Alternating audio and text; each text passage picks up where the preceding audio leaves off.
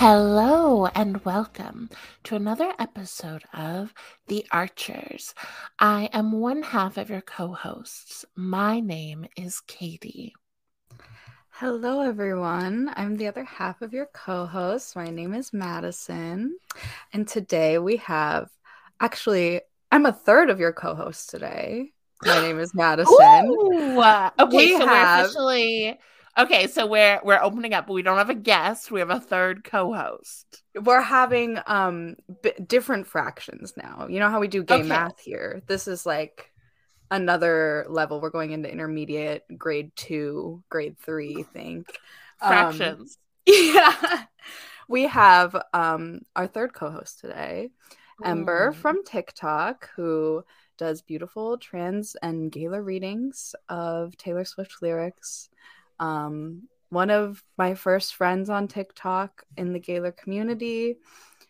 Truly has been with the Archers since like the month that we launched. I was working on another project with Ember, so it's very exciting to have her here today.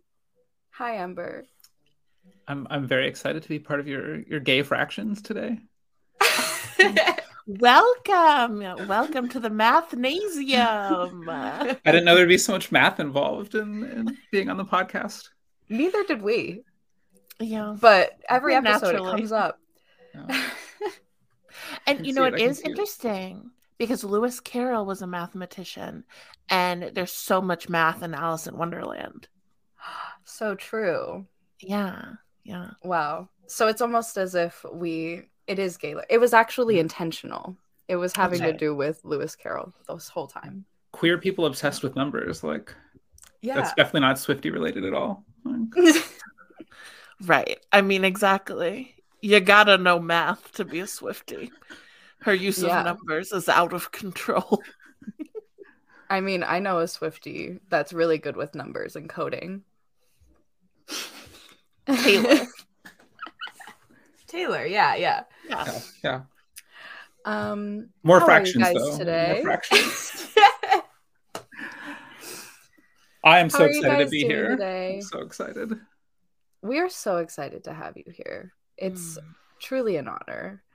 It feels so full circle. Like I said, it's like karma in its most glorious way coming full circle. And Katie, how are you? Oh, I'm doing good. I had flotation therapy today. It has been a lifelong dream. And I was submerged in 1,200 pounds of Epsom salts for 60 minutes. And I think that I'm just a very chill as a result. That's good. I mean, I can't imagine. I'm sure after I was floating in that much salt, something would change. My body. Doing floating, it changes your life. It changes your life. Have you done it? A floater? Oh, I've done it. It was a little bit cheaper when I lived in Vietnam, but I did it, and there was one time that I then walked and got coffee afterwards, and then once I had the caffeine, I was a mess that afternoon because I'm so relaxed and caffeinated at the same time. Yeah. That would make me sign. Crazy. Exactly. There's a sign in the little room that says refrain from caffeine for the next 24 hours. It's like they knew. They heard your story. They did. They heard me all the way from Hanoi at the time. Exactly. Yeah. Holy shit. I had no idea. I never even considered that. I achieved a different level of consciousness. It was something doing floating. Yeah. Wow. Yeah, so I'm doing good. I mean, my hair is a little crunchy because there's so much salt in it. And they provided shampoo, but I'm a little bitty, little girl that doesn't generic shampoo. So I'm like, I'll use my fancy shampoo when I get home. But I really, that's for later, Katie, to figure out. So, I'm so glad you got to do that, though. Like, thanks. I feel like you probably just like ascended and you're still kind of floating back down right now. Yes, or something. I really don't know. It was odd. So, yeah. But yeah, it's great to have a third person joining us today, because I'm feeling really low key. So it's like, let's go. The more the merrier. Right. The tricycle has been built. Ooh. The triangle. The 3-step ladder. Oh my God, Ember. Beautiful. Yes, transition. the step ladder. Oh my beautiful. God. Well, speaking of step ladders, thank you, Ember. Yeah. Thank we you. have a really marvelous hairpin drop today, courtesy of Nell. Thank you, Nell. We love you. Yes, Nell is able to be found at Chaco Femme, and we will link their Twitter and this post in our description. And I have to say, Madison, this is a hairpin drop that has me excited more than any I can think of in recent memory. Like, this is the kind of connection that gives me like full body goosebumps, like chills down my spine. My heart is like thumping. I'm really so happy about this. Me too. It feels like the first time I found out about like hairpin drop. And that's so it true. Just feels that big. Like, it feels as big as hairpin drop. That's really good. Yeah. I am obsessed. If you don't know what we're talking about, Taylor Swift just started her Stadium Eras tour, in case you were not aware. On March News to me. Yeah, did you hear? Apparently they renamed Glendale, Arizona Swift City. Ha ha ha. Did Swift you hear City, about it? Arizona. Ember, have you heard that? Arizona. Yes, yeah. I think Taylor saw it on a TikTok and then was like, "I'm running with that now for like my couple of nights here." She's gotta lift her jokes from somewhere, whether it's listening to the Archers or. Thank you, Ember. Thank you so much. Thank you. Yes. Oh my God, I really do. But so on this tour, what song is it during? It's during Lavender Haze, where she, right before Lavender Haze is when she jumps into the stage, right? She dives in like a little fishy and she swims up the runway, and then she climbs up a ladder into a cloud, very similar to the end of the Lavender Haze music video visual. I thought it was a very specific visual, but then I thought it was even more specific and weird when the dancers started rolling out their own giant clouds with ladders. Yes. I was like, what is that? Like, it seemed so purposeful, and I couldn't figure out in the moment just because there was so much going on. Of course, I was just like, what the fuck? Like, but of course it was a signal to something because it's so specific, and she knows people are going to look at it and be like, she has like 7 ladders and clouds on stage. Like, yes. Yeah, exactly. Because the image of the ladder into the clouds is very prevalent, or not very prevalent, but it is a part of the Lavender Haze music video. But like it just doesn't come across like a ladder into a cloud the way that it does on stage, because it seems more like, because it's so much more immersive in the music video, like I think of it far more as a ladder up to the sky, like a ladder escaping like into the universe, into that like, beautiful dreamy like koi pond in the sky, whereas on stage it really like switches the imagery from something dreamlike to something almost out of like a play set, like a set of a play, a set of that would be on a drama stage,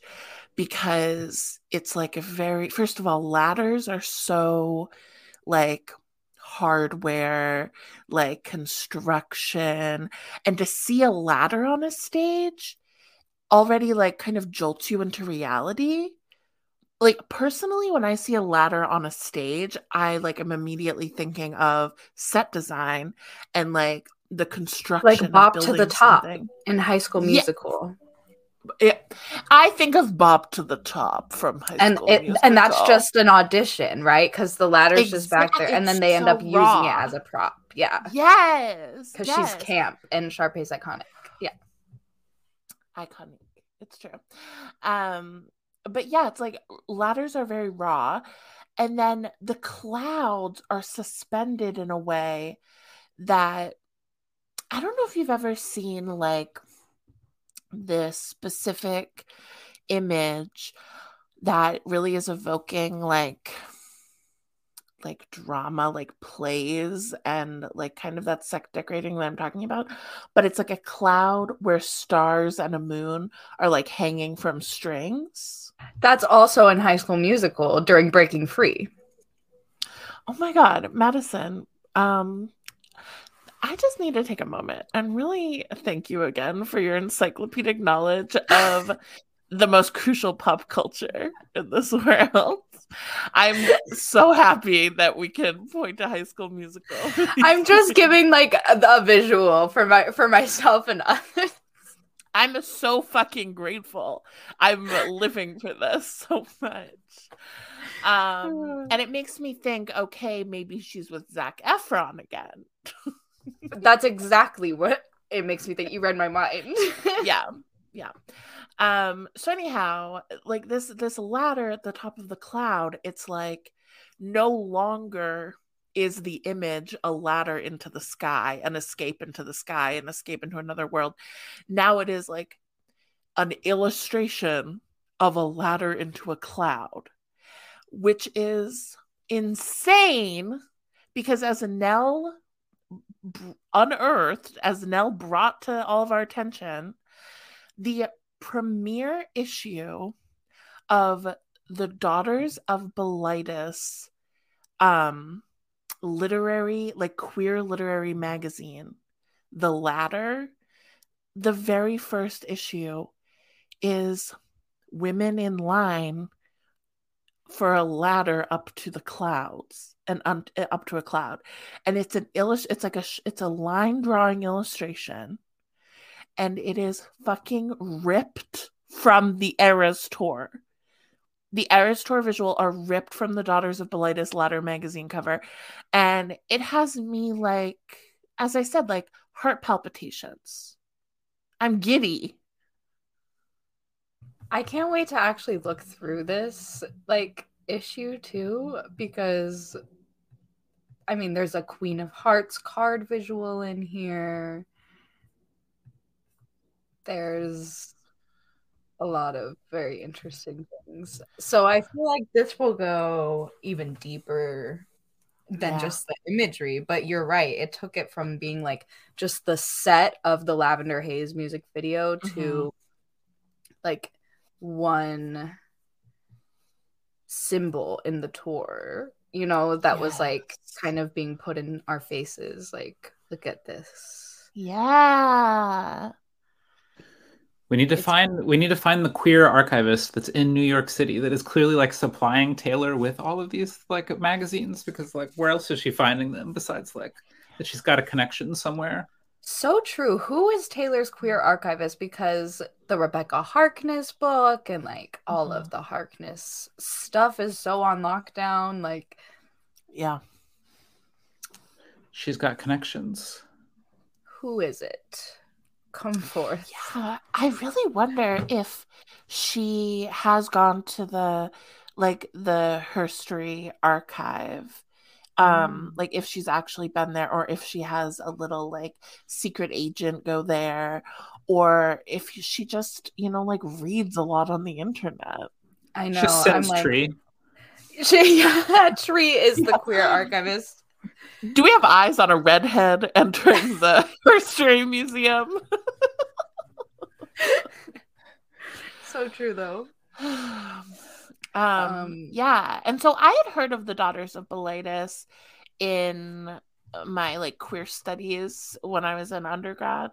And I really knew them as like being kind of not radical. Like they were almost kind of like, you know, I think they were going by, what is it, like like homosexual, like lesbian wasn't even like terms that they were like homophile. Like homophile was like kind of the movement name. And so in the context of learning about them in queer studies, I did really see them as like more assimilationist than kind of like radical queer, like for example the Lavender Menace, which would emerge 2 decades later. So to see them being evoked now through this reference is so interesting because 10 years later after I first heard of them, I am in such a different place where I just find it like really fascinating, the kind of like to be like a moderate queer person in the 50s as opposed to a radical queer person in the 50s says to me that they still had to be somewhat relatively radical for the time, because like to be a lesbian in any sort of like open way, you are still really taking your life into your hands. And what really got me about this now is that specifically they started this literary magazine, The Ladder, so that if anyone, like any police or outside organization asked what it was, they could say it was a literary magazine and like a literary club. The Daughters of Bilitis was a literary club, which is like ripped from the headlines of my own life. I feel like that's radical in its own way. Yes. To be that sly about it and quiet about it. Yeah, exactly. And also it's just like I keep thinking about how even though we're working with like a 100% like LGBTQ like conference center for Gaylore Fest and for Camp Gaylore, like even though like we have no real like worries of being accepted, like I still frame this as like a media discussion group to people because it's like I don't even want to get into it. Like I tell people the Archers is like an astrology and pop culture depending podcast. on who I'm talking to, this podcast is like 12 different things. Exactly right. To the point where I was like, oh, that's us. Like that's us. We're pretending we're a literary podcast. That's so true. That really is. No. Oh God. I feel like now that I am the annoyed trans elder that I once was like annoyed by when I was younger, like I feel like I have a new appreciation for like those that came before. Like it's easy for us to like judge in retrospect, like, oh, they were definitely assimilationists when they were doing this stuff like that was radical at the time, of sneaking out this magazine that like could get them arrested. Like, yeah, totally. And I mean, I think that that's like a natural good progression of identity, is like the older you get, the more you're kind of like, okay, like I am open to people with like to people in my community with my values. I am open to different expressions of like their being. Yeah, like I mean, yeah, that's the thing. Elders are important to listen to. No community can exist without elders like telling us how things used to be, and the young radical people that are always pushing us like far, far, far. Like it's truly like a queer community need to have both. Queer communities, like one of the only communities where I've experienced both kind of that mutual respect, but like respect in different ways. And it's like also a great example of community care in general, but the way that like people treat youth in society outside of queerness, like the way that they don't see youth as people, and like children don't have rights and teens don't have rights, and like that whole aspect of society too. Like queer community centers youth as like just as important on a human level. It's so true. It's really so true. Yeah, it's amazing how youth-centered queer community spaces are. And like how queer elders like have decades of unabashedly showing up for the youngest people in our community. Because young queer kids deserve to grow up and be queer adults, and they don't know that unless they are shown that by example. That's the thing. And I feel like, you know, like for like Ember, you are a millennial, right? I am an ancient 34, turning 35 this year. Okay, so yeah, millennial. Okay, perfect. Not that ancient. Please don't say that, because I'm 31.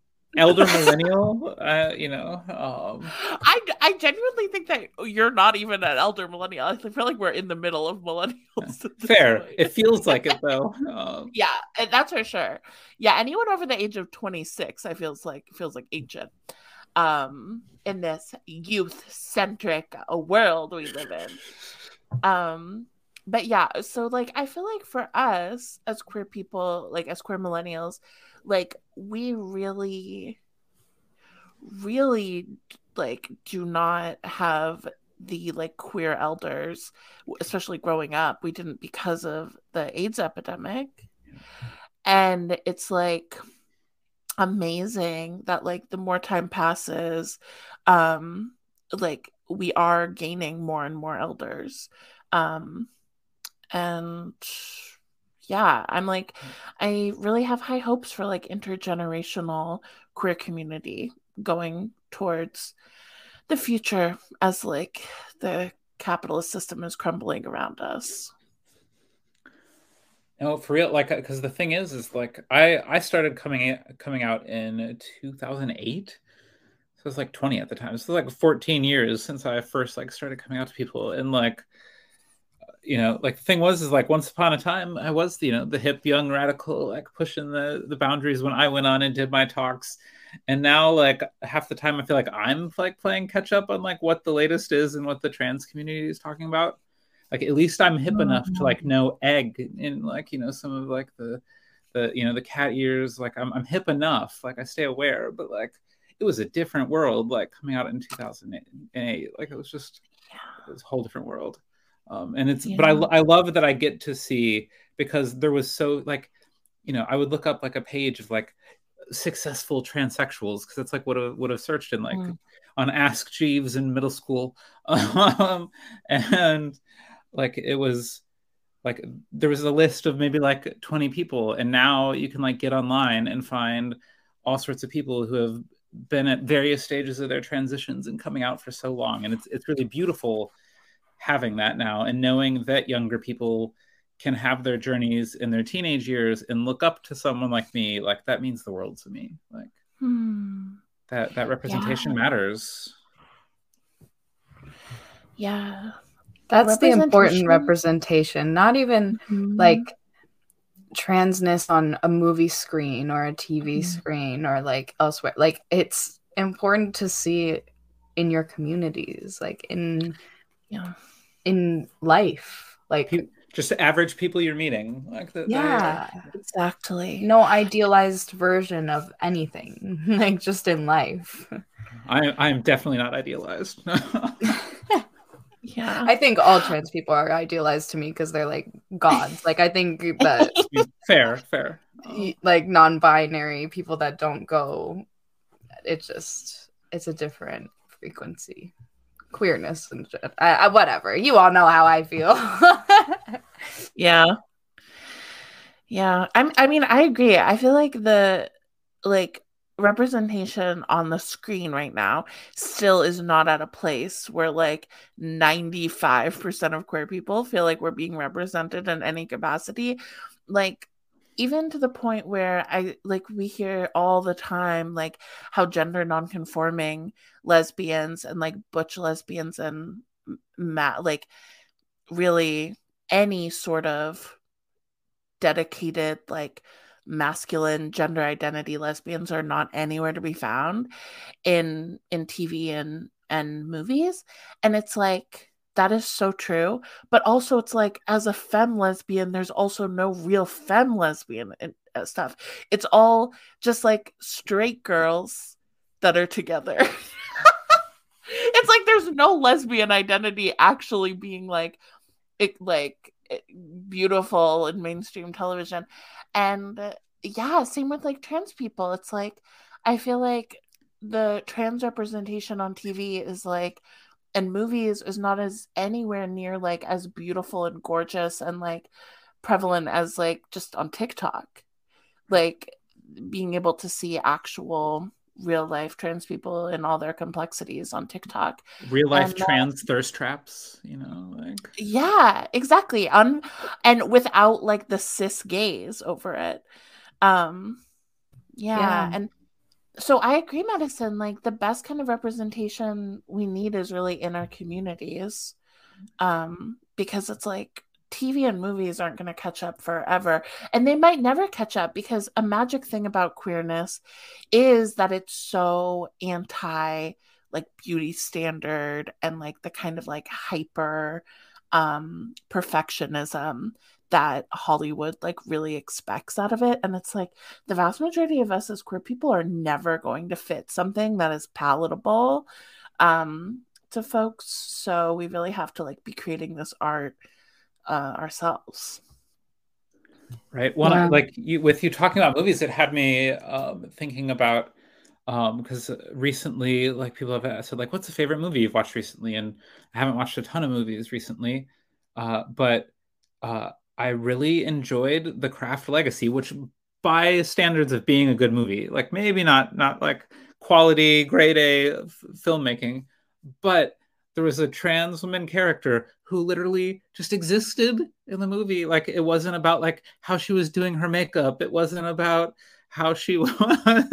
It was mind blowing to just have a character just exist, and that the entire story of her character wasn't, is she going to be able to like come to terms with herself and struggle? And it was just, no, she was a trans woman hanging out with cis women, feeling at place with like paganism, whatever you want to call it. Like I loved it because I was like, mediocre movie, but I will take a trans woman like literally just being able to exist. That's so important. That makes me actually want to watch it.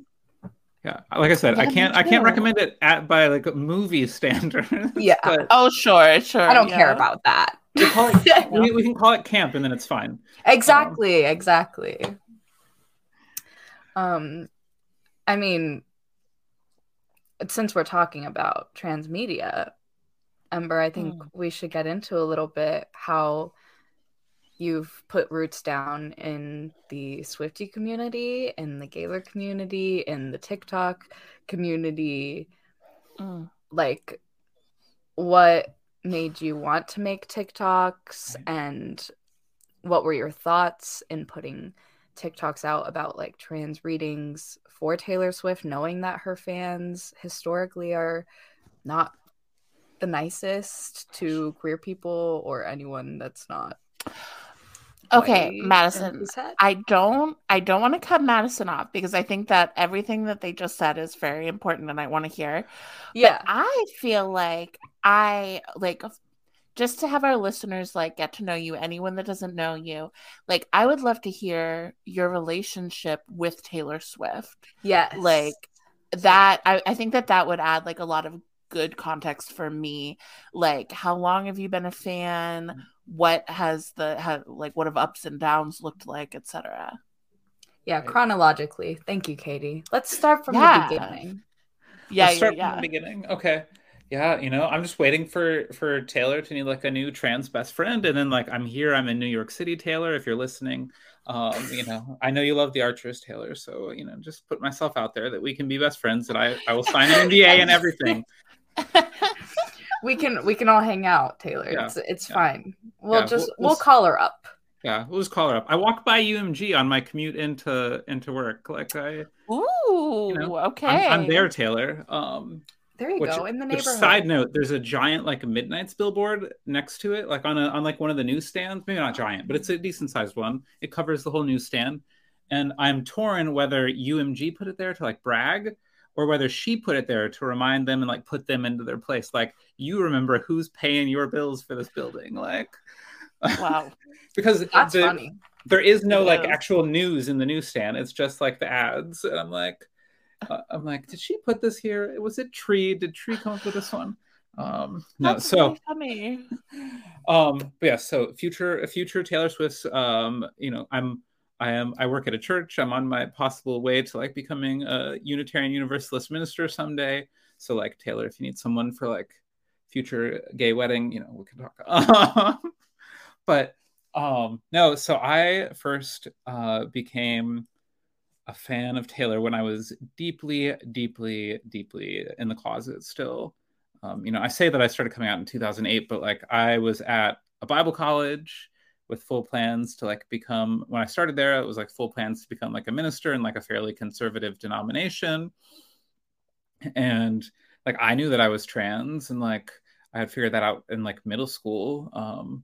And like, but it was like, nope, I will deal with that when I'm like 60, like once I retire, then I can like come out.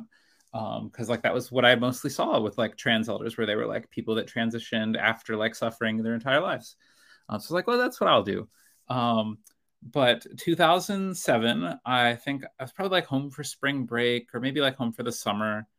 And I was at my parents' house and just laying down on the couch, and VH1 and MTV, like I enjoyed it enough. Like there was still some music on there, but in between those was CMT, or like whatever the country music channel was called at the time. And so I would like flip through, and like I stopped. I didn't ever want to admit that like I liked any country music at all. Like there was a few songs that like would catch my ear, and I would like stop. If I saw Landslide by the Dixie Chicks like playing on there before they got like cut off for like criticizing Bush. But like I saw that, and like I would stop. So I'd like made it a habit to like see what was on the country music channel, but like as long as no one else was home to like observe that I was like watching any country music. And so I stopped and saw the video for Teardrops on My Guitar, and like watched it, and then proceeded to like catch it a few more times like during the time that I was home. It's actually like a Mandela effect moment for me, because I swear that it was in 2006, like when I was still in high school, but like the music video came out in 2007. So like maybe this was like a parallel universe where I was still in high school, but it must have been that I was back from college. And so something like I could identify that like it wasn't attraction, like that I was like obsessed with it, but like there was something that like so deeply in me that I was like, I want to like be cool like her. Like imagine like being that, like imagine being a that person. And like I don't know, like little trans closeted me was like just trying to like figure out what was going on. But I like was like, the song is really good, like she's gorgeous and like cool, and like the same age as me, and yet like a pop star, like. And so I like developed like a slight interest. I didn't like follow a ton. So that was like 2007, and my own like coming out journey was kind of all over the place. And I started like coming out to friends, but I was still like in Bible school, and like so there wasn't any transition steps until 2014, which was right as the Red Arrow was coming to an end. And like I worked at Lowe's, and like overhead was always like, I knew you were trouble, and 22, and like I would sing them with one of my coworkers who like knew that I was trans. And like I really was like appreciating Taylor again, and I'm like, oh yeah, remember like way back at Teardrops, and like how much you liked that video. Like, look how far she's come. And then 1989 happened. And 1989 was like the anthem of my coming out. Like, my earliest steps to any level of like voice feminization was like singing along to 1989 in my car. That took me from like the bass that like I had forced myself to be in when I was really a lot younger. And like that album changed my life. Like I had a Tumblr going for like other things, but like I tried like getting Taylor's attention on Tumblr, being like, to like tagging her, being like, well, and like I did like go back and find the post, and like I actually saved them for like screenshotting for on TikTok.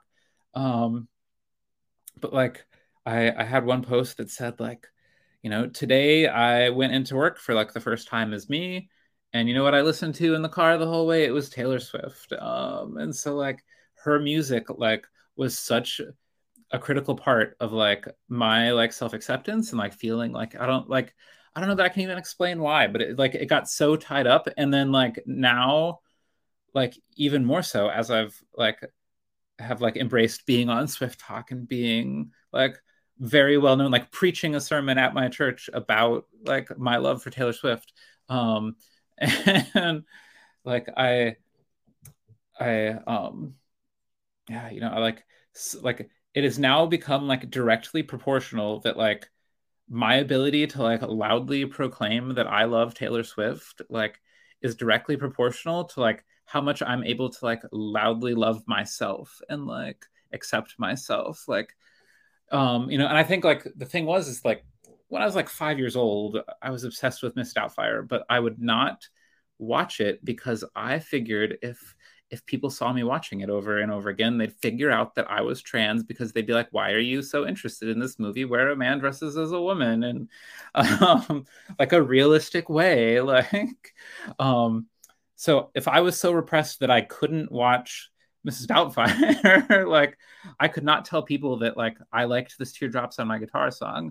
Like, besides the fact that my friends all hated country music too, like to be like, I think this like singer is really awesome would have been like so my ability to accept myself has, for my good or not, like become directly tied in like my ability to like loudly love Taylor Swift. That like that is me like embracing like things that are coded as stereotypically feminine in our society, and that's okay for me.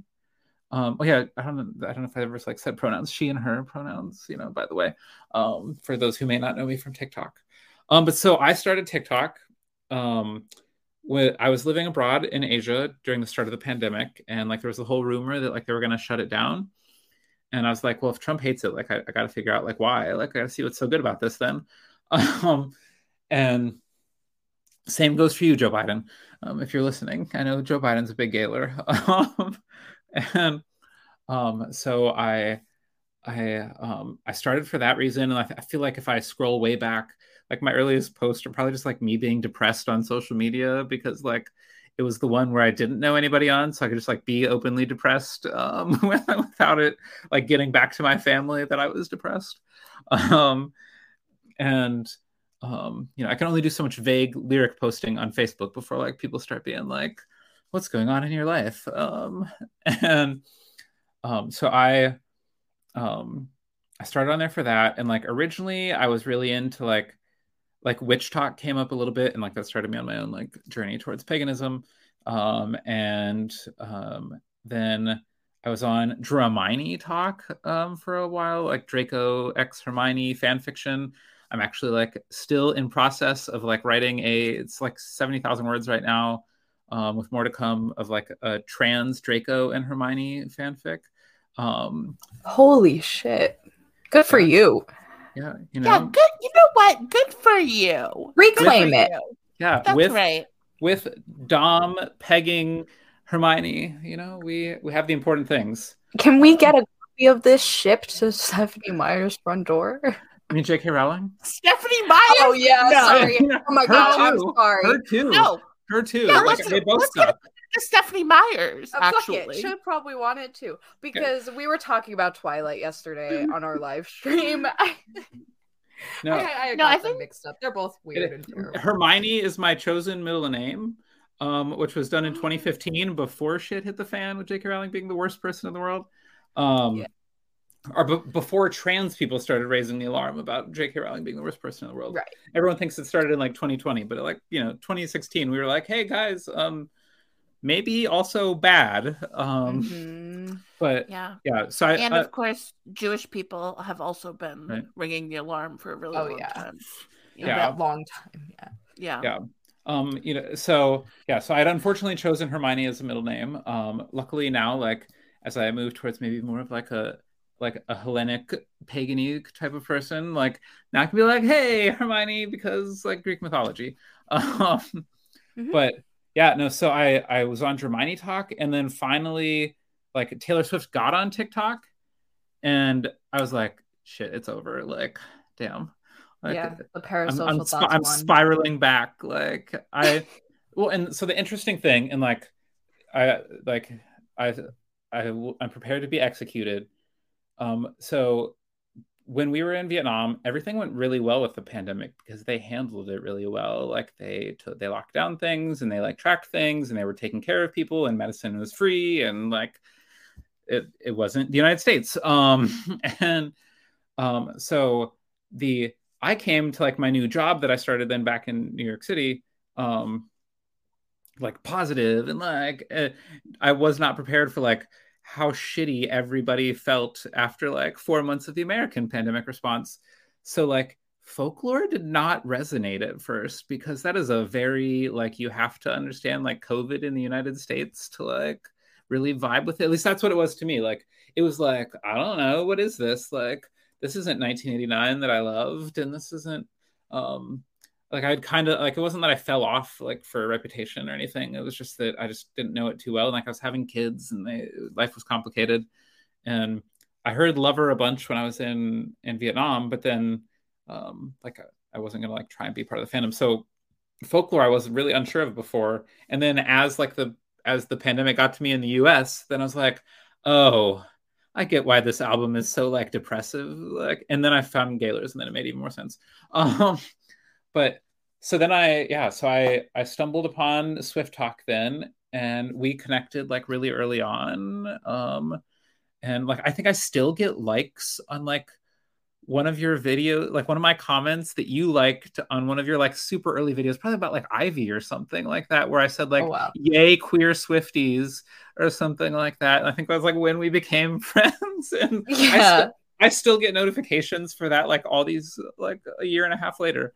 And yeah, so I fell into the world of Swift Talk and like found Gaylor's. And the thing is that prior to being a Gaylor, like Taylor was like part of my like, am I maybe straight like exploration? Because like I really resonate with this music. And then I saw the Miss Americana documentary, and she said, "Gay pride makes me me." I said, "Wait, what the fuck happened with Taylor Swift while I was in another country? Like, did she come out?" And then it spiraled.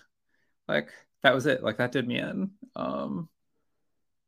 So that's how I ended up on Swift Talk and on Gaylor Talk, and then Red, Taylor's version, was coming out, and I was desperately trying to get noticed because I have validation issues, and Taylor hates me for some reason and still has not liked any of my videos.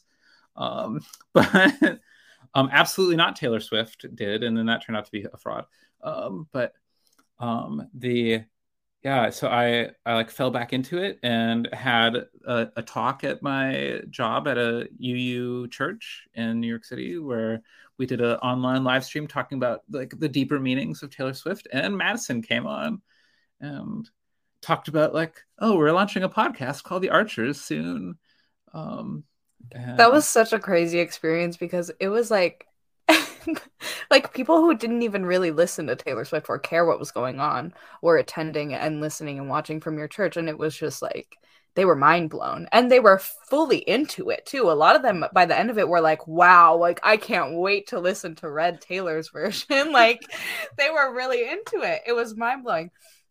And it reminded me that Gaylor Talk and like Gaylor things aren't as crazy when you're face to face to people and talking about it as Definitely. they are online. Like, people don't react in the same way at all. When I've talked about it to people in person, it's always like, oh, really? I never thought about it. And then I tell them things and they're like, huh, every maybe. queer person that I talk to, like when I start like they're like, oh, Taylor Swift's super straight, and like I start unpacking just like a few of like the items, and I'm like, what straight person would say gay pride makes me me? And then they're like, okay, fine, that's literally all it takes. Yeah, they're like, oh, I didn't know she said that. Okay. So honestly, that was a big boost in my confidence for even doing the Archers too. Not that I need validation from people who aren't Gaylors, but just like in general, I was like, what we're saying isn't crazy. I'm not literally schizophrenic. It's good to know. That's one of the things I like about my job is like it gives me a chance to like highlight voices that maybe wouldn't get a chance to like speak somewhere else, and to like be like, hey, this is something that people could hear. And I get free reign to do it, and it's kind of beautiful. Yeah, we had a really good time, and that was, like Ember said, right when we started the Archers. So now we're back, and I mean, things are gayer than they've ever been, and there's more Gaylors on TikTok than there's ever been. Yeah. Okay, let's see. I want to go back to there were a few things that I wanted to ask questions about.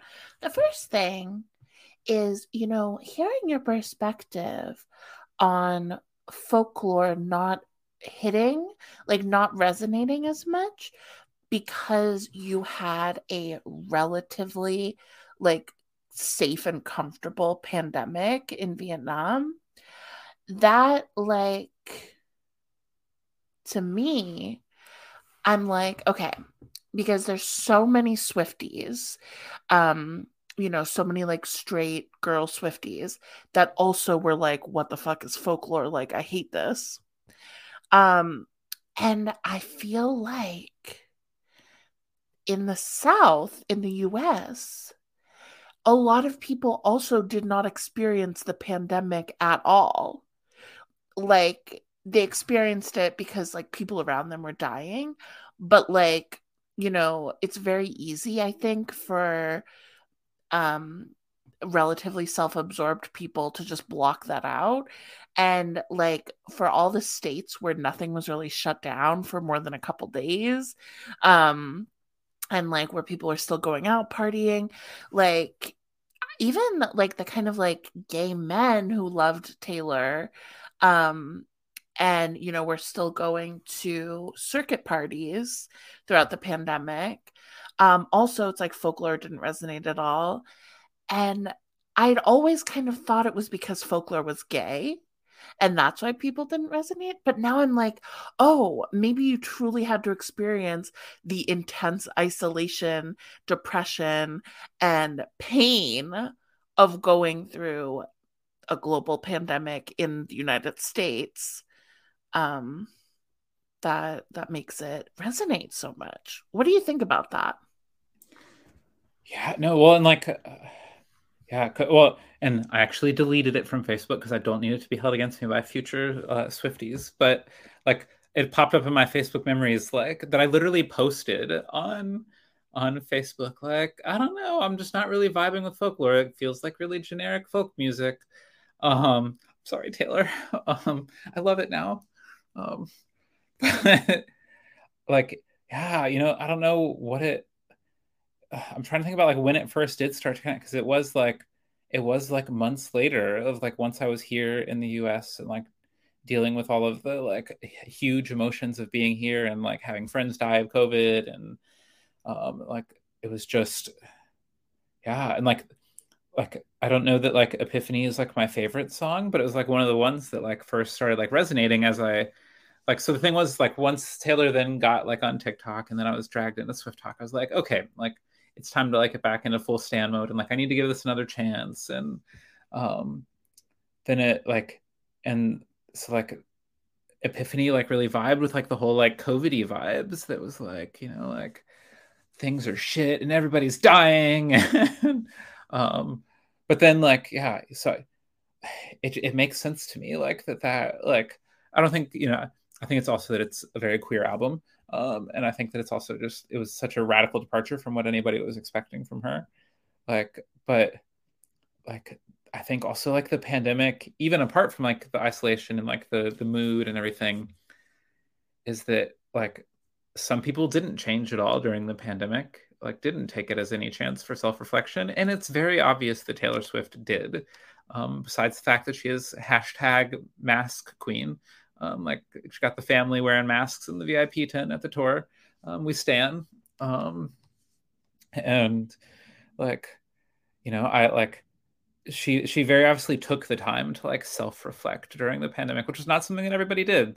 You know, the last 3 years have been hugely life-changing in my self-reflection. And I think that a lot of people didn't want that. They didn't want normal to be challenged. Yeah, exactly.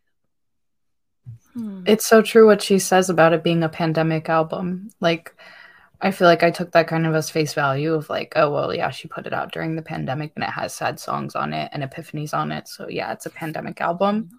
But, and like they made it from afar and all of that. But I mean, now with this perspective, I'm thinking about it. I'm like, shit, it really is a pandemic album aside from all of that. Just the fact that that pain and self-reflection like was a theme of the pandemic. And I thought that was just by default for everyone. But like Ember said, not everyone used the pandemic for that. Like, and like you were saying, Katie, it's almost as if they didn't go through a pandemic because their normalcy stayed the way that it was.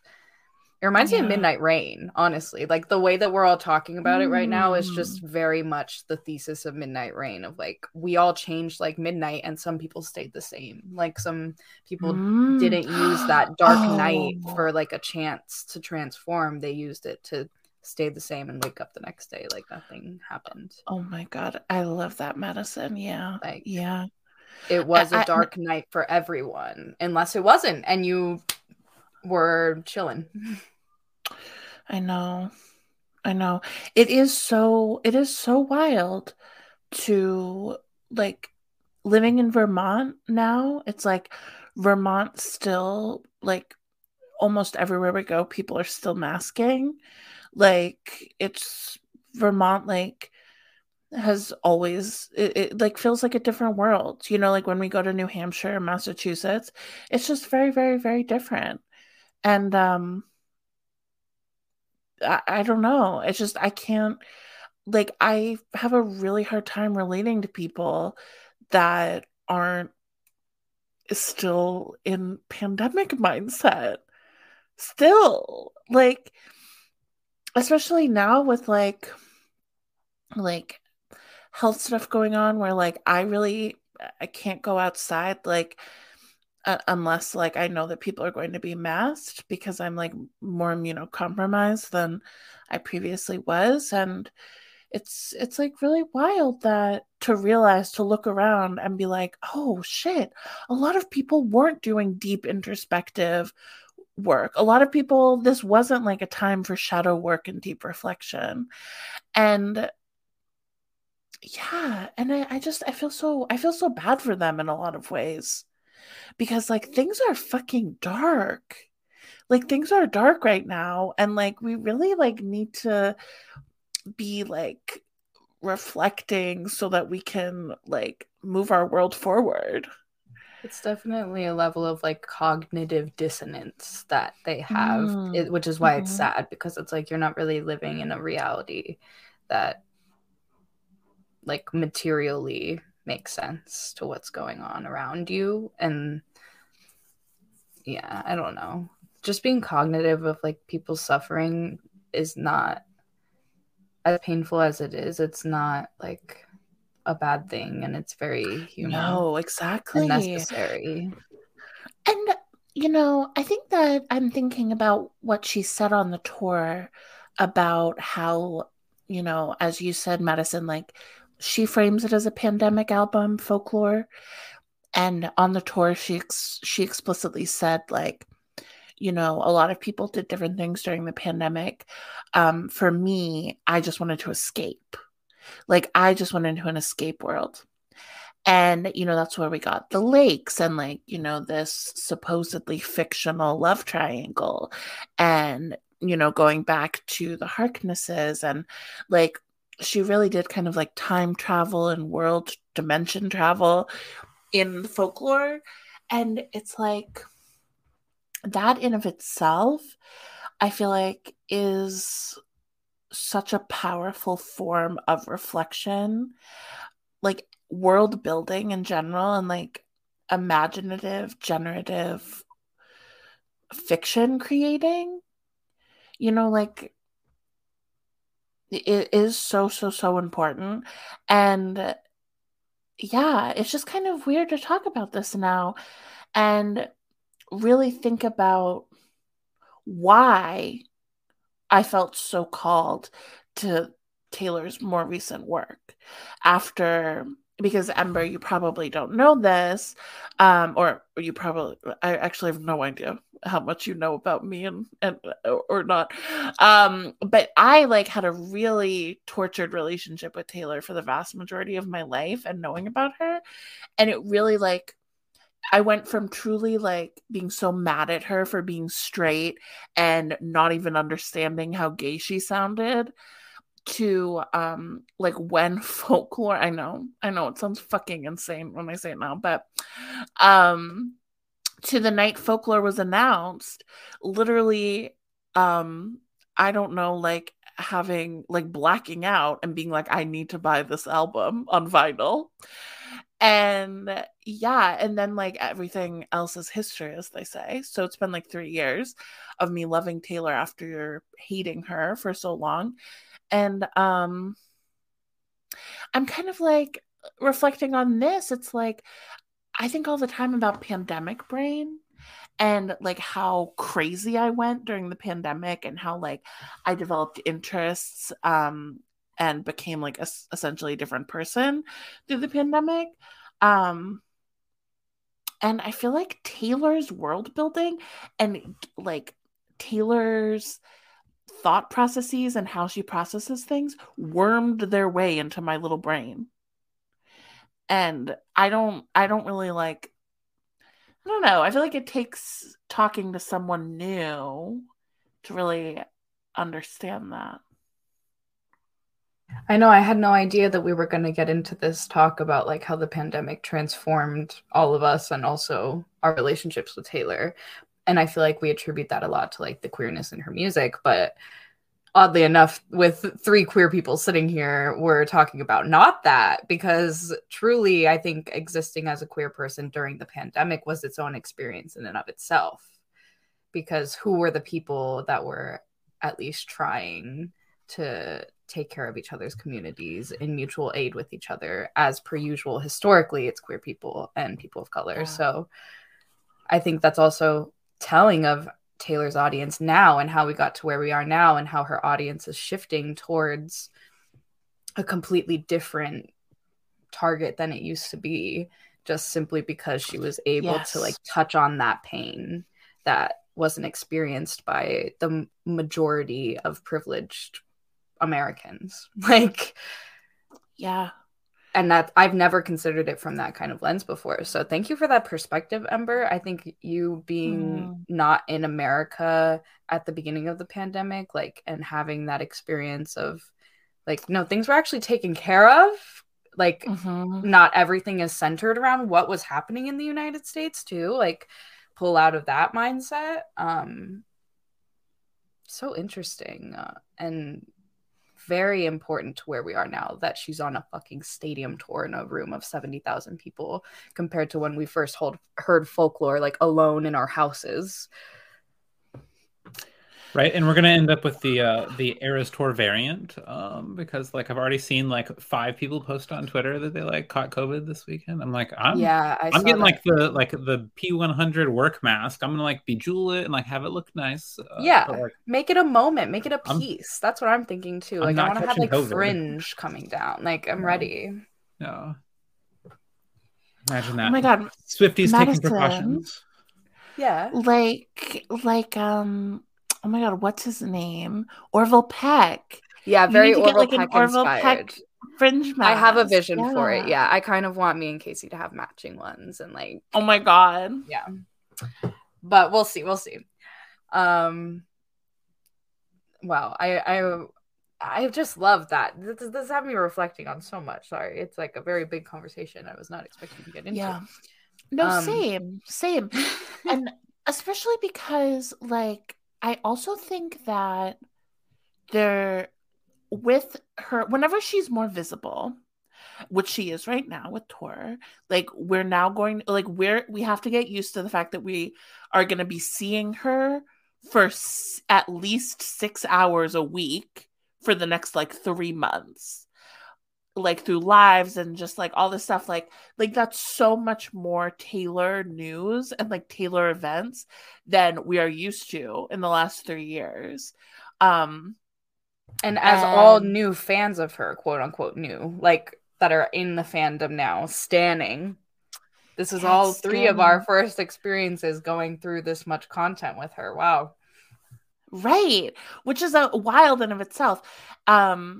But like a side effect that of her being so present is that, you know, this question from Gaylors of like, is she going to come out? Is she going to come out on tour? Is now like an extremely present surface question. And something like a part of that I've heard is like, as always, like from the queer community, there's always going to be like a mixture of pain and, you know, like relating and like empathy mixed with like a tiny bit of resentment. Like, there's lots and lots of feelings as a queer person being like, when is she going to come out? Is she going to come out ever? Like, she doesn't have to. She doesn't owe us anything. But then deep down being like, but she does owe me. You know, changing constantly. And especially with all of the lesbian flag colors, like that she's really going ham on the lesbian flag stuff. I've seen people be like, oh, she can't keep doing this. Like, she can't keep flagging so intensely if she's not just going to come out and say she's queer. And I feel like that point we've talked about a million times. And there's no need, like, you've heard all the complicated things, all the conflicting views. But talking now about her world building in Folklore and, you know, what her most recent albums have been doing, I can't help but see it as having the same effect as a secret literary magazine. Like, as the latter. It's like she might not be able to explicitly say that she's gay.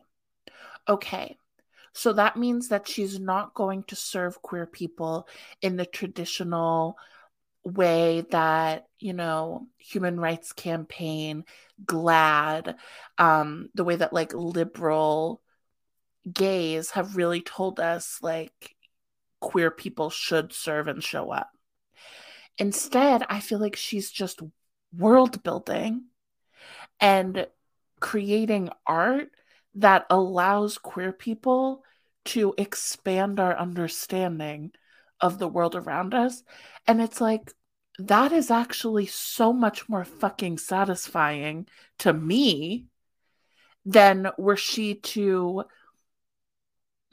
be less focused on her art and more focused on being an out queer person.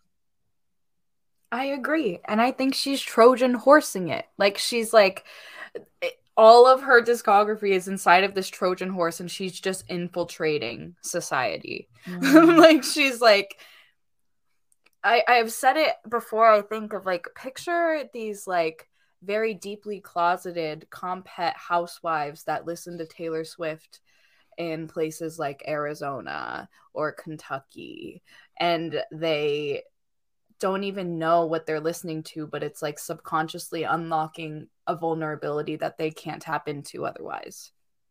Yes. Like through this world building, it's making people discover themselves, whether you're straight, not, whatever the fuck. Yeah.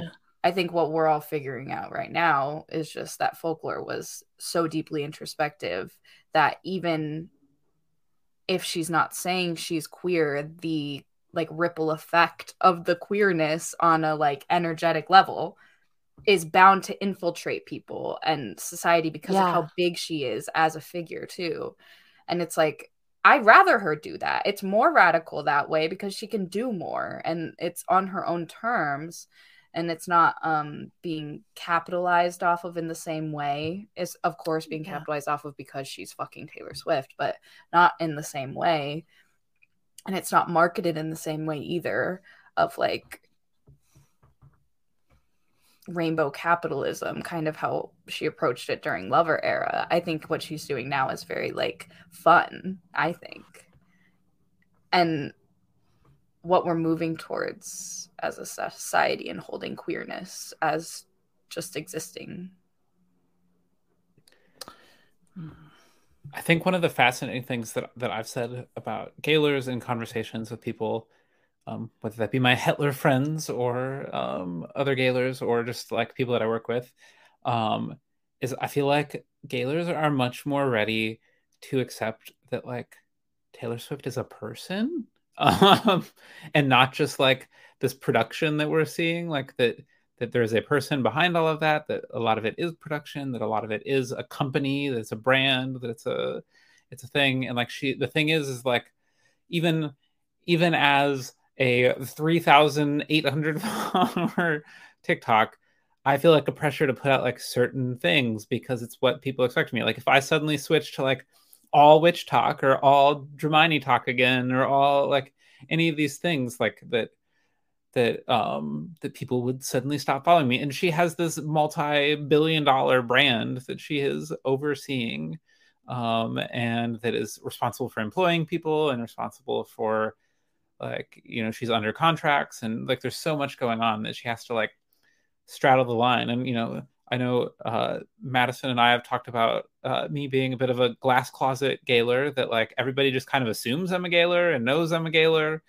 But like it's not like I make explicitly Gaylor content. Like when I do my trans readings, it's like, this is my interpretation. Yeah, exactly. And I'm stuck kind of like straddling this line of like, how do I, you know, I posted a video about the Lover House burning down, and I have Hetlers and Gaylors arguing in the comments because I'm like, okay, well, thank you for the views. I'm just gonna let you guys argue.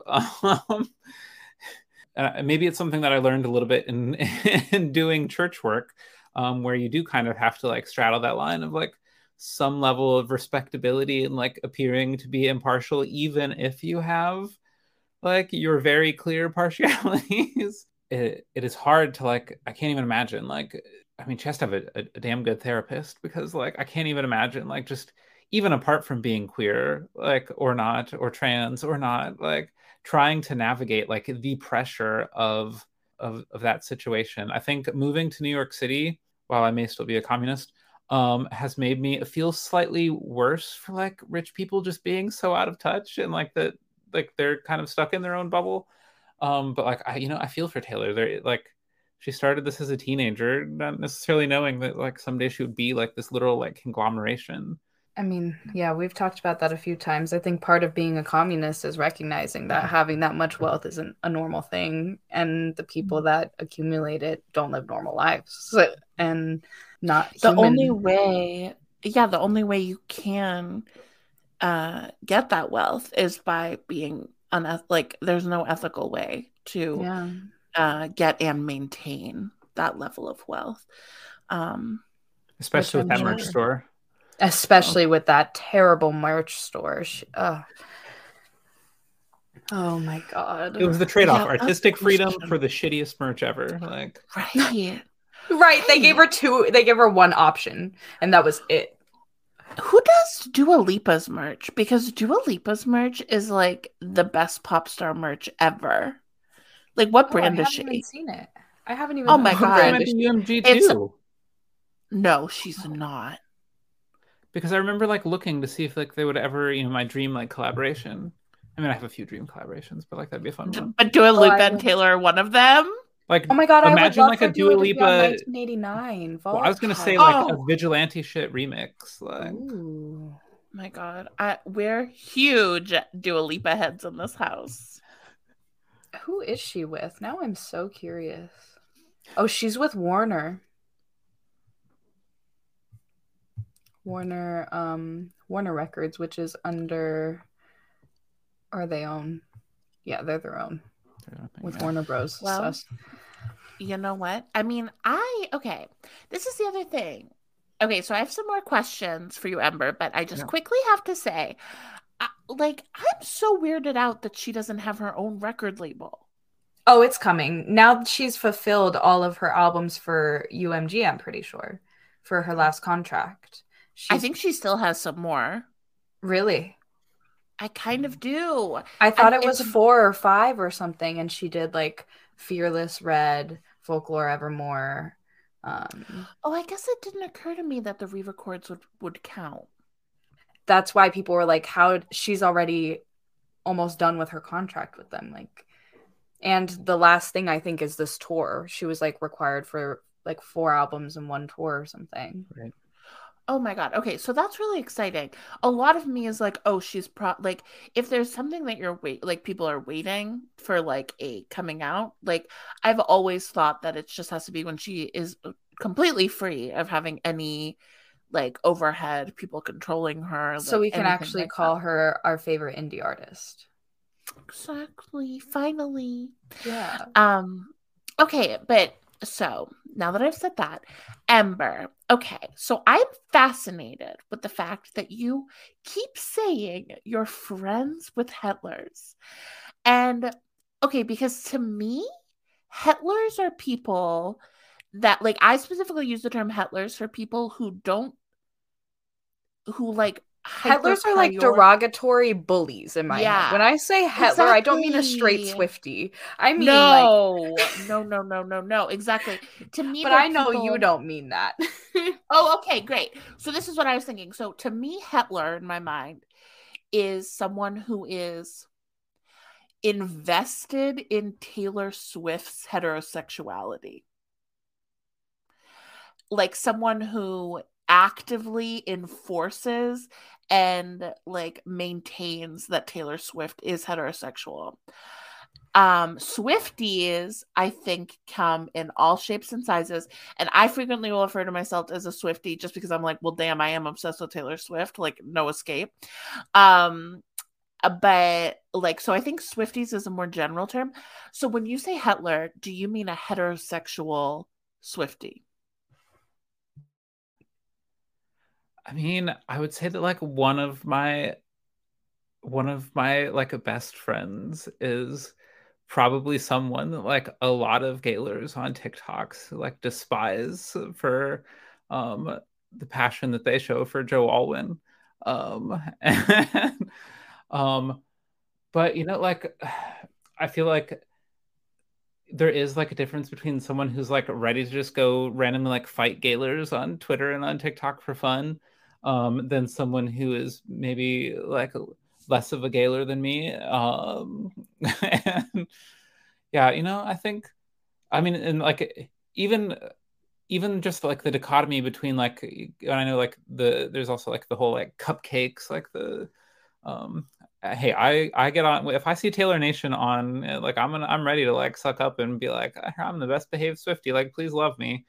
I got my 7 Taylor Nation notices. Like this is what being in my glass closet as a Gaylor gets me, is Taylor Nation notices.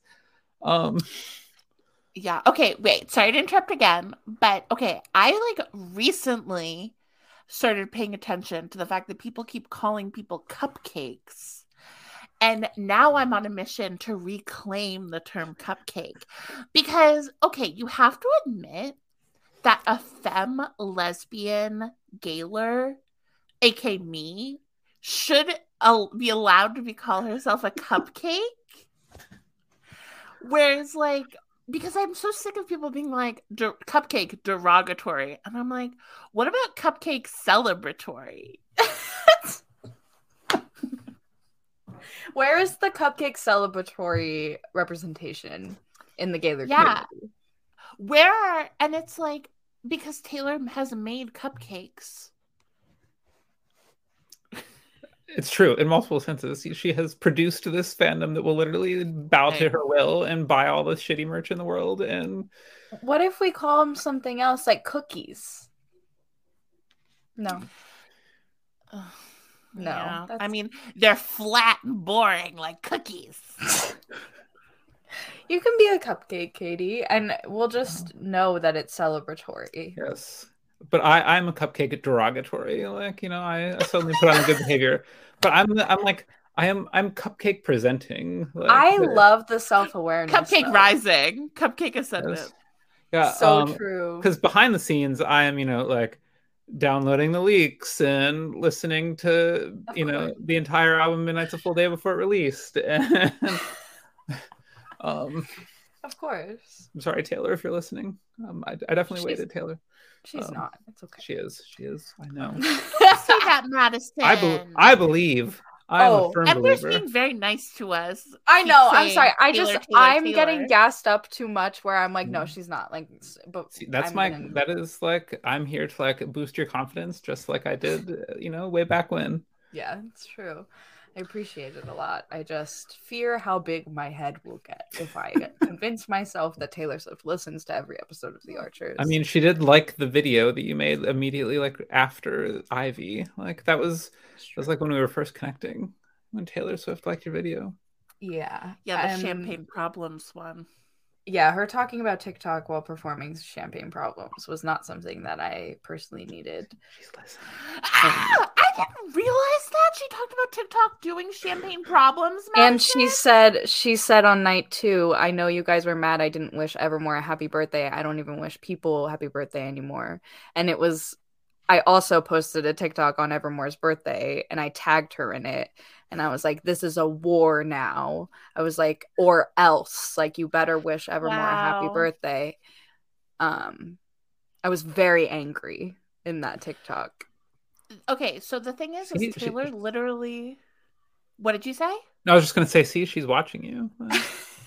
Well, I was going to say, like, that to me says that she was like, I don't know if you've heard of this person named Madison, but they've spread a lot of rumors about me, and I'm here to dispel them. I see it. And that rumor that I'm dispelling is that I hate Evermore. Like, there's so much that she could dispel that we've said, but the only thing she's interested in dispelling is that she hates Evermore. Which honestly made me feel better. I really thought she didn't like Evermore, but no, I mean, she's made it like a huge part of the tour. Not the songs you'd expect either. Like when it started with "'Tis the Damn Season," I was like, "What the fuck?" Me too. That was where I was like, "Okay, we're just lawless this tour, huh? We're going for it." Yeah. I want to hear Ember, kind of, if you can, because I know that this is basically your whole TikTok account, so everyone can go there too to see like trans readings of Taylor Swift songs. But what are some that stick out to you? Maybe more recent ones, like Dear Reader, for example, that get you thinking about like her relationship to gender and how she, right? I mean, regardless of her own personal relationship, there's something going on with her and gender, the amount that she talks about it.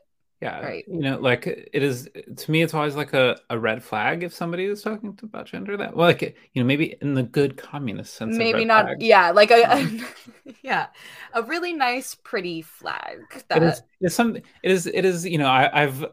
I've been in this work too long with too many people of like, I'm just the really good ally that really wants to be involved in all of your trans events for an entire year, and then I'll come out in a few years.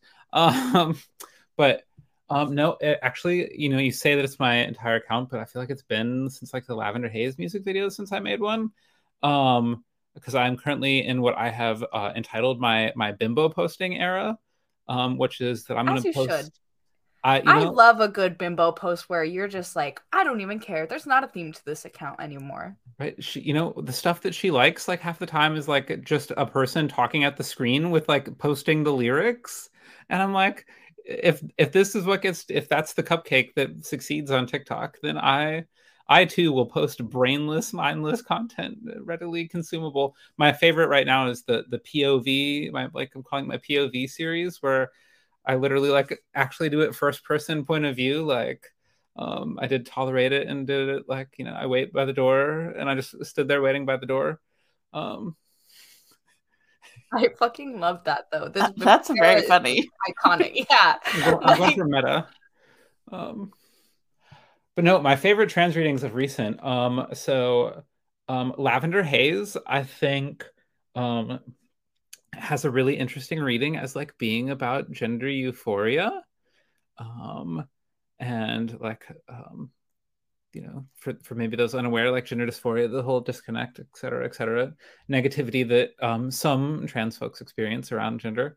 But euphoria being the like, oh, this is something like that Taylor Swift was some of my gender euphoria of like, oh, I can enjoy this. Like, this is something that is okay for me to like. Like, I can be a diehard Swiftie now. And to me, like, so that was my favorite like trans reading that I've done recently, was thinking about the Lavender Haze of like, I don't want to leave this feeling. Like, what will I have to do to not leave this feeling? And then to have a trans man in the video like made it even more but like, you know, that sense Yeah, that like, were you ever expecting that? Like, how did you feel when you found that out? I heard about it like at the launch of like all the like at the launch of Midnight's, but like I was still just like, it's pretty cool. Like and you know, I used it as a fundraising opportunity, of course, on Twitter. We're on day 55 of me tagging Taylor, trying to get her to donate to my gender confirmation surgery fundraiser. And honestly, I know you're waiting on a TikTok like Ember, but I think her support would go beyond a TikTok like for you. It's true. And I know that that's not something material that anyone can actually see or prove, but truly, I do think that her helping you in that way would be more of something she would do. I imagine that, you know, even if it's day 100, I'm gonna keep going with the fundraiser. I will. But yeah, so I think that like she like the sense of like not wanting to leave this good feeling, like if you remove it from being about like romance or whatever, but like to have it instead be about like yourself and your own life experience. Like once I felt gender euphoria, like once I felt how good I felt on hormones, like I was like, this is what I need. Like I can't do anything else. Like I feel better. Like the euphoria was too addictive that I had to keep going. Once I realized that I could actually feel better.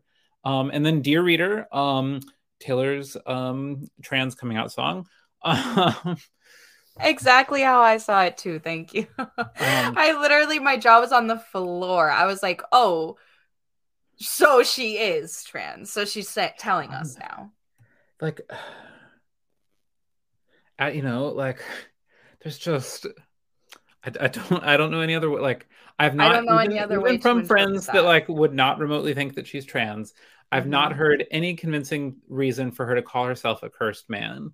Like she is an expert at writing lyrics. Like there's no way that she couldn't have found something else to rhyme in there that wouldn't have implied like masculinity on her part. That she has all of her friends call her king.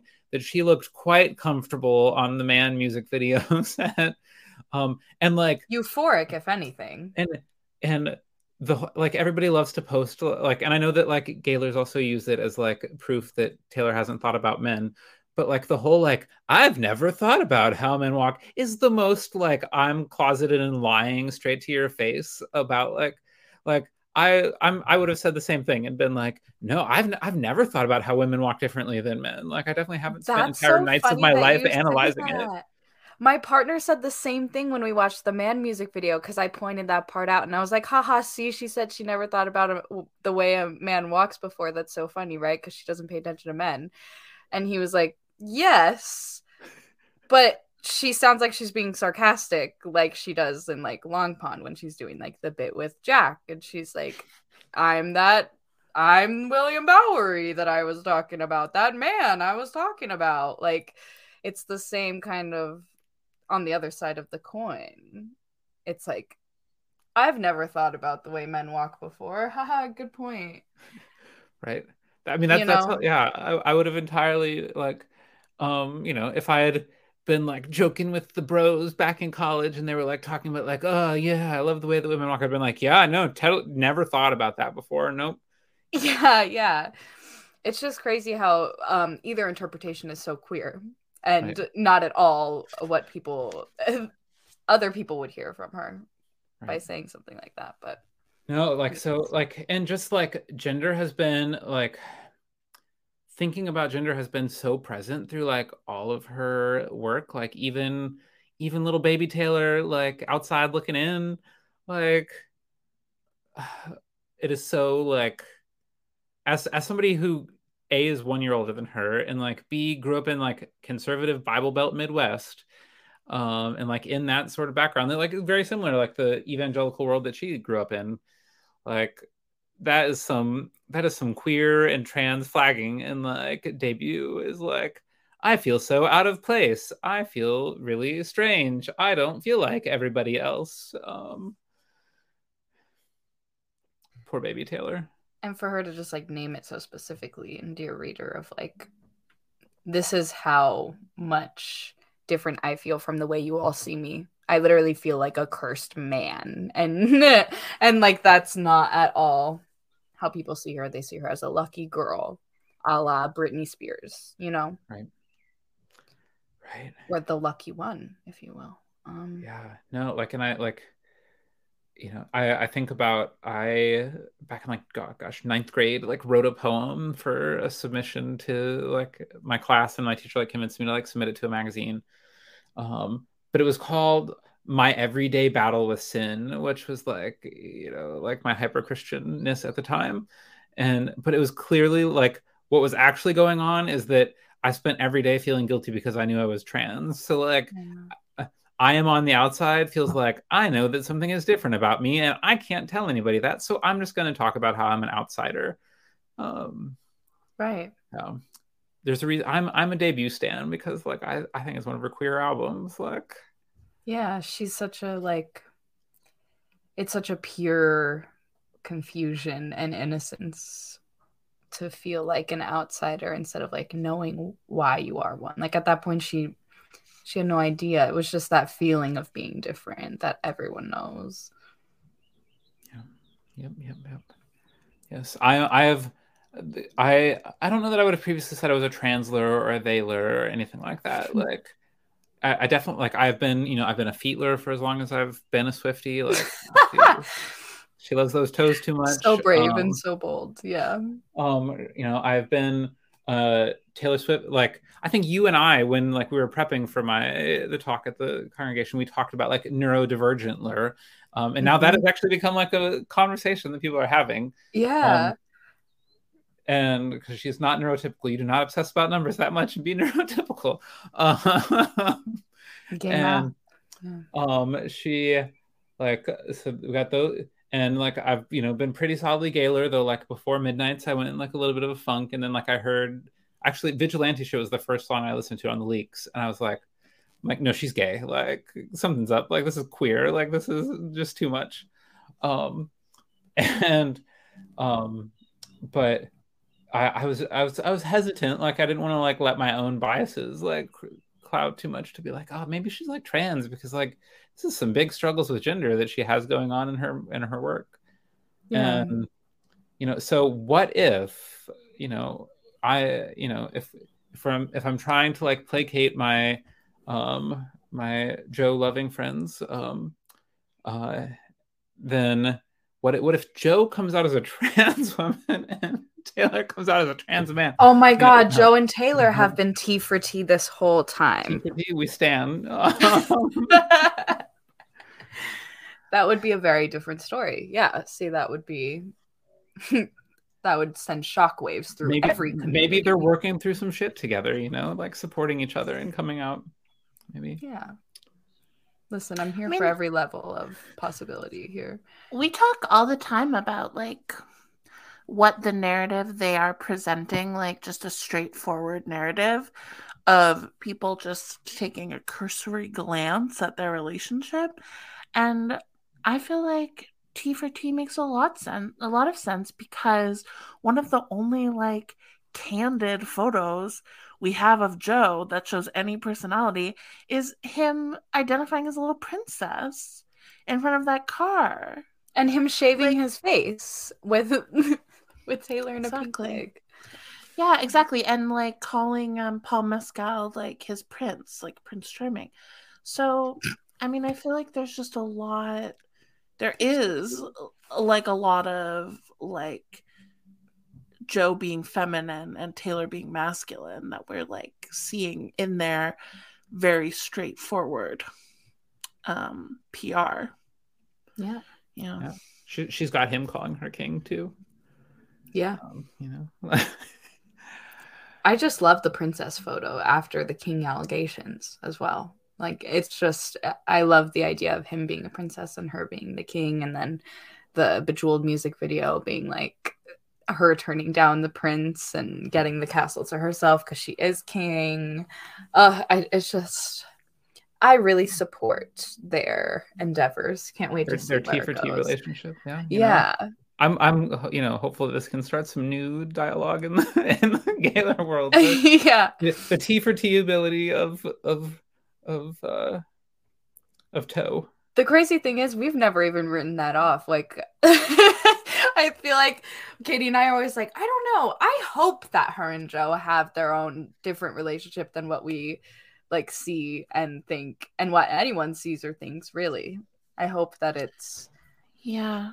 And I was thinking about that too when you were saying earlier, Ember, like your one like very close friend that is it like that loves Joe Alwyn and like loves their relationship and is very like pro Toe. It's like the reality is that doesn't negate at all any sort of queerness whatsoever. Like, yeah, I think that we all know, like, it's like we want to, it's like straight. I saw this really great TikTok that I wish I could remember who the creator was. But they were talking about how, like, in queer discourse, some queer people are really afraid that the straights are listening. And then some queer people aren't thinking about the straights listening. And I think that it is painful for people that are extremely pro Toe and are like, no, they're a couple, they're in love, they're going to get married, they are secretly are married. Taylor might be bi, Taylor might be queer in some capacity, but she's absolutely with Joe. It is like really painful because it's like on the surface, we're like, oh no, that makes her a heterosexual woman. And I don't want to think of her that way because there's a million things that she's told us that says differently. But it's like when we peel all of that away and we're just talking like queer people, it's like all of us knows relationships between boys and girls that are queer relationships. And I don't mean like, you know, the way that some straight people are like, I am queer because I'm taller than my boyfriend. Like, not even like that. Like, we all know actual queer people invested in queer community that like have very complicated relationships with gender and sexuality and like happen to look straight to the world. And it's like really hard that we all have to fight for our lives around straight people so much. We have to like fight to be validated and seen around straight people. But it's like when we break down that fear of ourselves being invalidated and like our labels being invalidated, queerness really is like so intense and varied.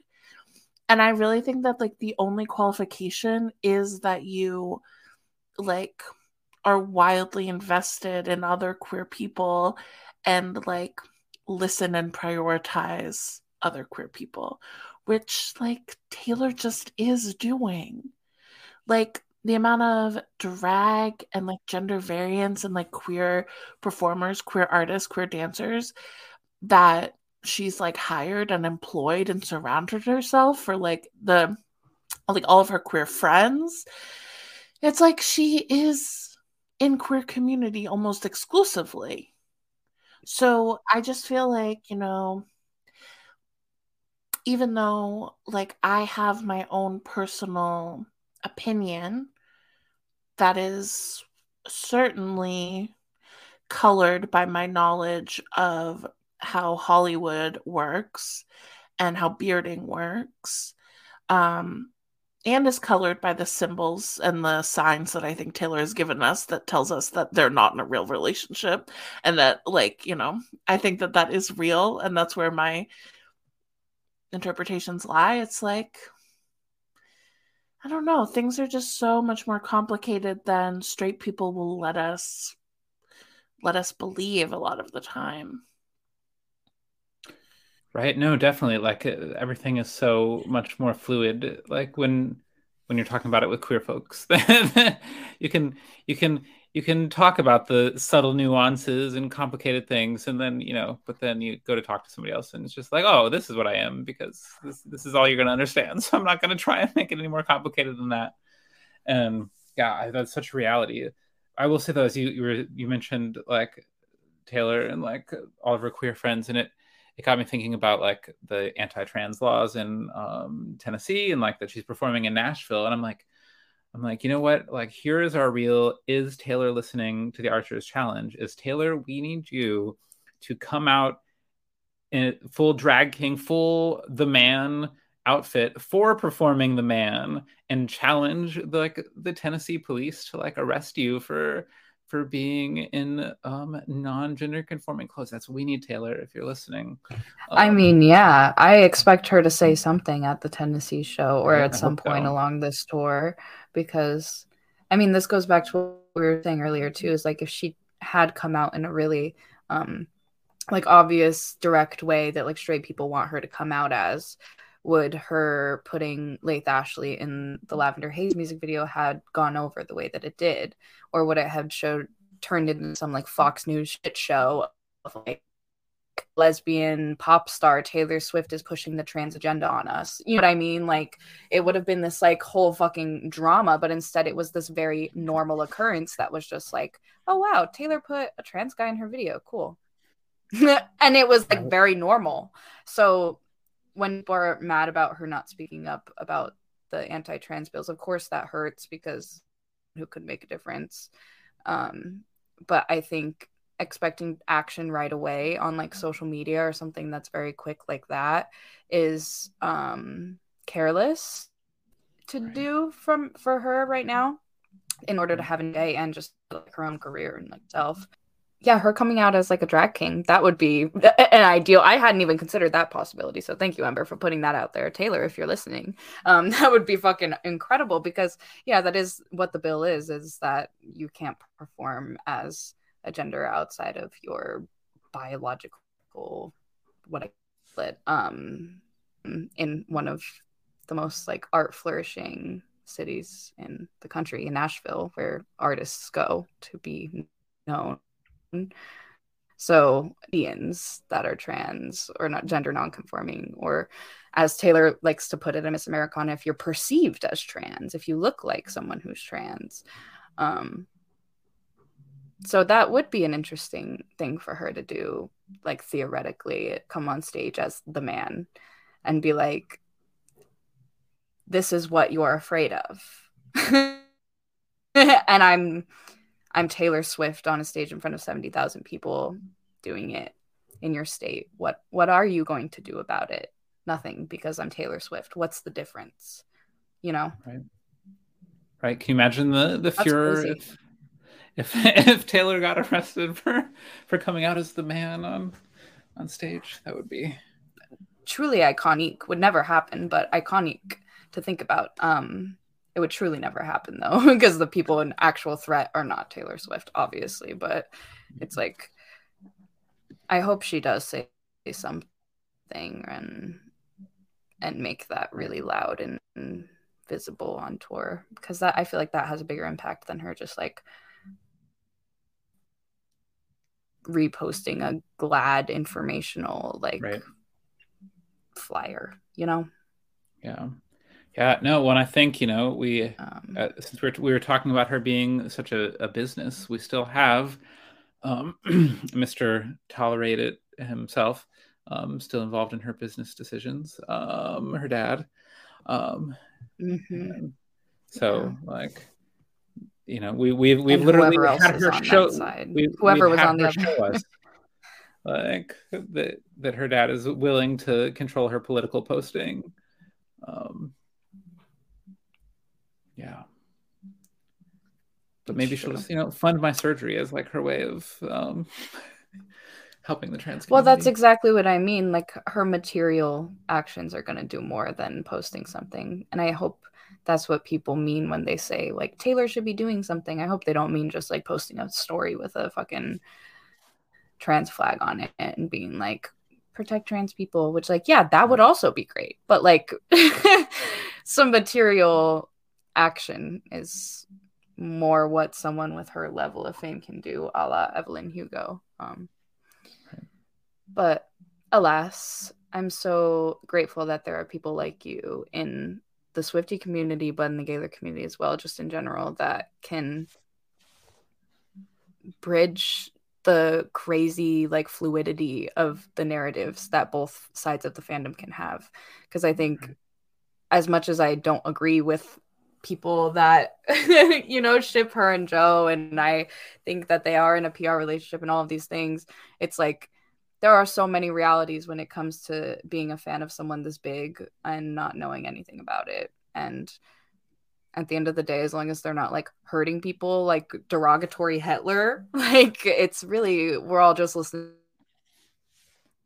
to the same music, and of whether they're queer or not, these people hearing the same words and music that we do. So it's just nice to know someone like you that is close with like Swifties that I would never interact with myself, and you get to hear both sides of the interpretations, and that's just a really cool perspective to have in the fandom, I think.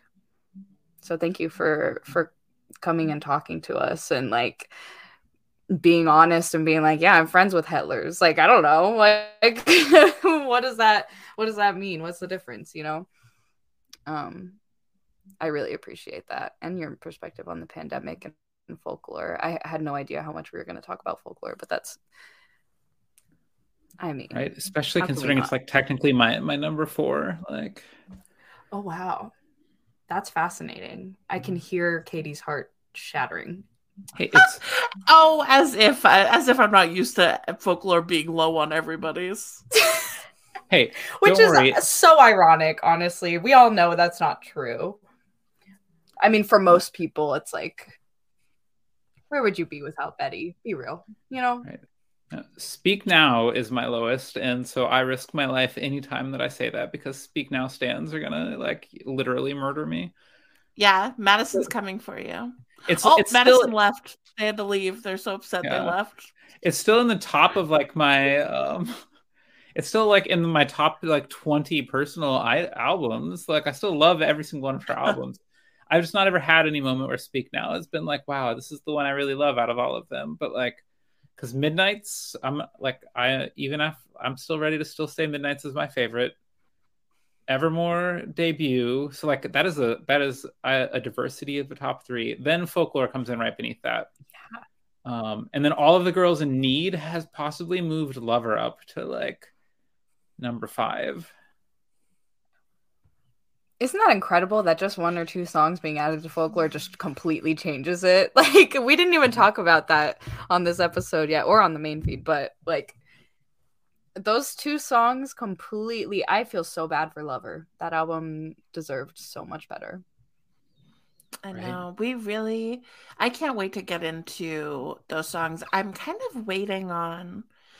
almost kind of waiting to see if Need is released.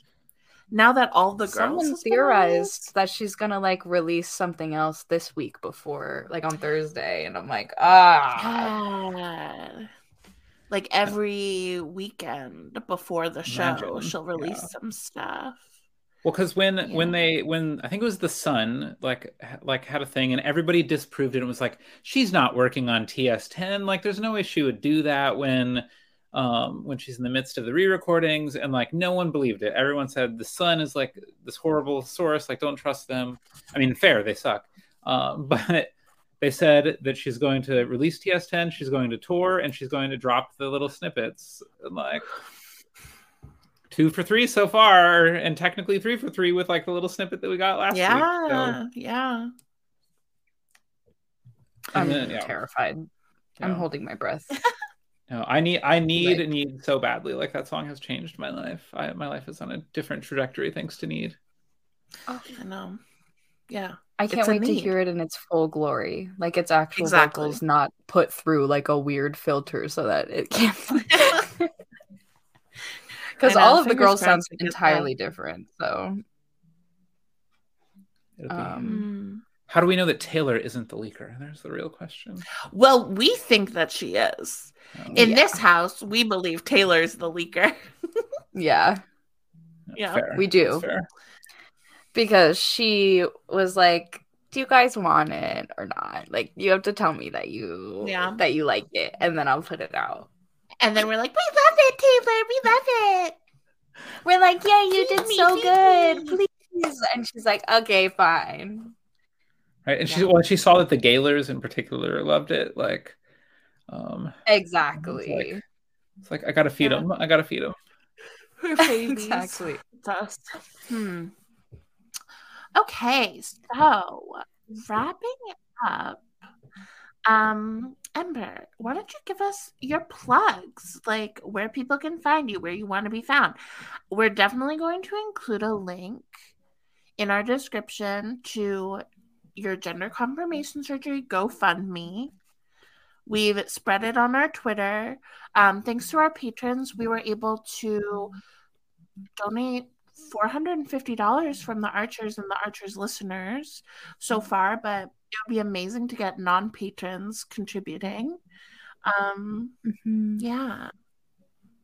No, that was huge. That was I can't say thank you enough for that. Like, that was such a wow moment of like feeling seen that first weekend of posting my surgery fundraiser and seeing so many people come out and care so much, and seeing you guys and so I will on everywhere. I am Ember K39 and that is, for better or worse, the same on all of them. That way, like, if someone wants to troll me, they can easily troll me. No, the other week I had some like 45,000 anti-trans account find my like daily tagging of Taylor about surgery and like go after me, and like I was dealing with transphobes all day. It was the worst. So I am luckily they did not spill over to any other platforms. And that was shadow banned on TikTok, so I was wondering if it was maybe tied. But so at Ember K39 on everything, and then I'm trying to think about any other big things. You know, I'll make sure to give you guys the link for the Hermione fanfic. Yeah, for everyone interested, we'll include that in the bio. Priorities. Fabulous. You know, writing. I think we should just spam that link to J.K. Rowling and Stephanie Myers. Yeah, just throw her in it while we're at it. Throw her in it. Throw Stephanie in. Someone asked if I was able to like sell it or something. I'm like, not technically with fan fiction. I said, but you know, like I'd like to see J.K. Rowling sue me. Like, let's do it. Like, I'm good. I'll change the names. I'll just slightly. It'll be like, you know. It worked for 50 Shades of Grey. Hey, you know, possibilities. Hey. Yeah. So if you wanna check out my unfinished you know, queer trans romance with Draco and Hermione, there's that possibility for you, and subvert your expectations. But yeah, no, I think my main I post on Instagram, I post on TikTok, mostly TikTok, a little bit Twitter, but that's mainly just to like get Taylor Nation's attention and to like that, you know, that's my new like post like depressed network. Lyric posting. Well, thank you so much for talking to us today. You are such a light on my timeline. I get so excited when I see you on my For You page because TikTok is such a dark, scary place. And whenever I see you, I'm like, oh yes, familiar face. Like I'm not alone in this giant void of Swift talk in general and Gaylor TikTok. Definitely follow Amber on TikTok, if anything. Yeah. I think that Katie has one more thing that she wanted to share today that is just really like, it's been impacting global nations everywhere and outside of this earth, truly. I think all over the solar system. It's gone interstellar. It's gone galactic. Ooh. Yeah. So after recent watching of Muppets in Space, I have come to the conclusion that the only way that we're going to get through this world is if we all stay gay for Tay. Thank you so much for listening. That's perfect. And, well, bye, bitch. I mean, this is the thing. They're just talking on and on. Harkness blue blood. This is good for business. What's good for the goose is good for the gander. But I'm just like, it's fucking lavender.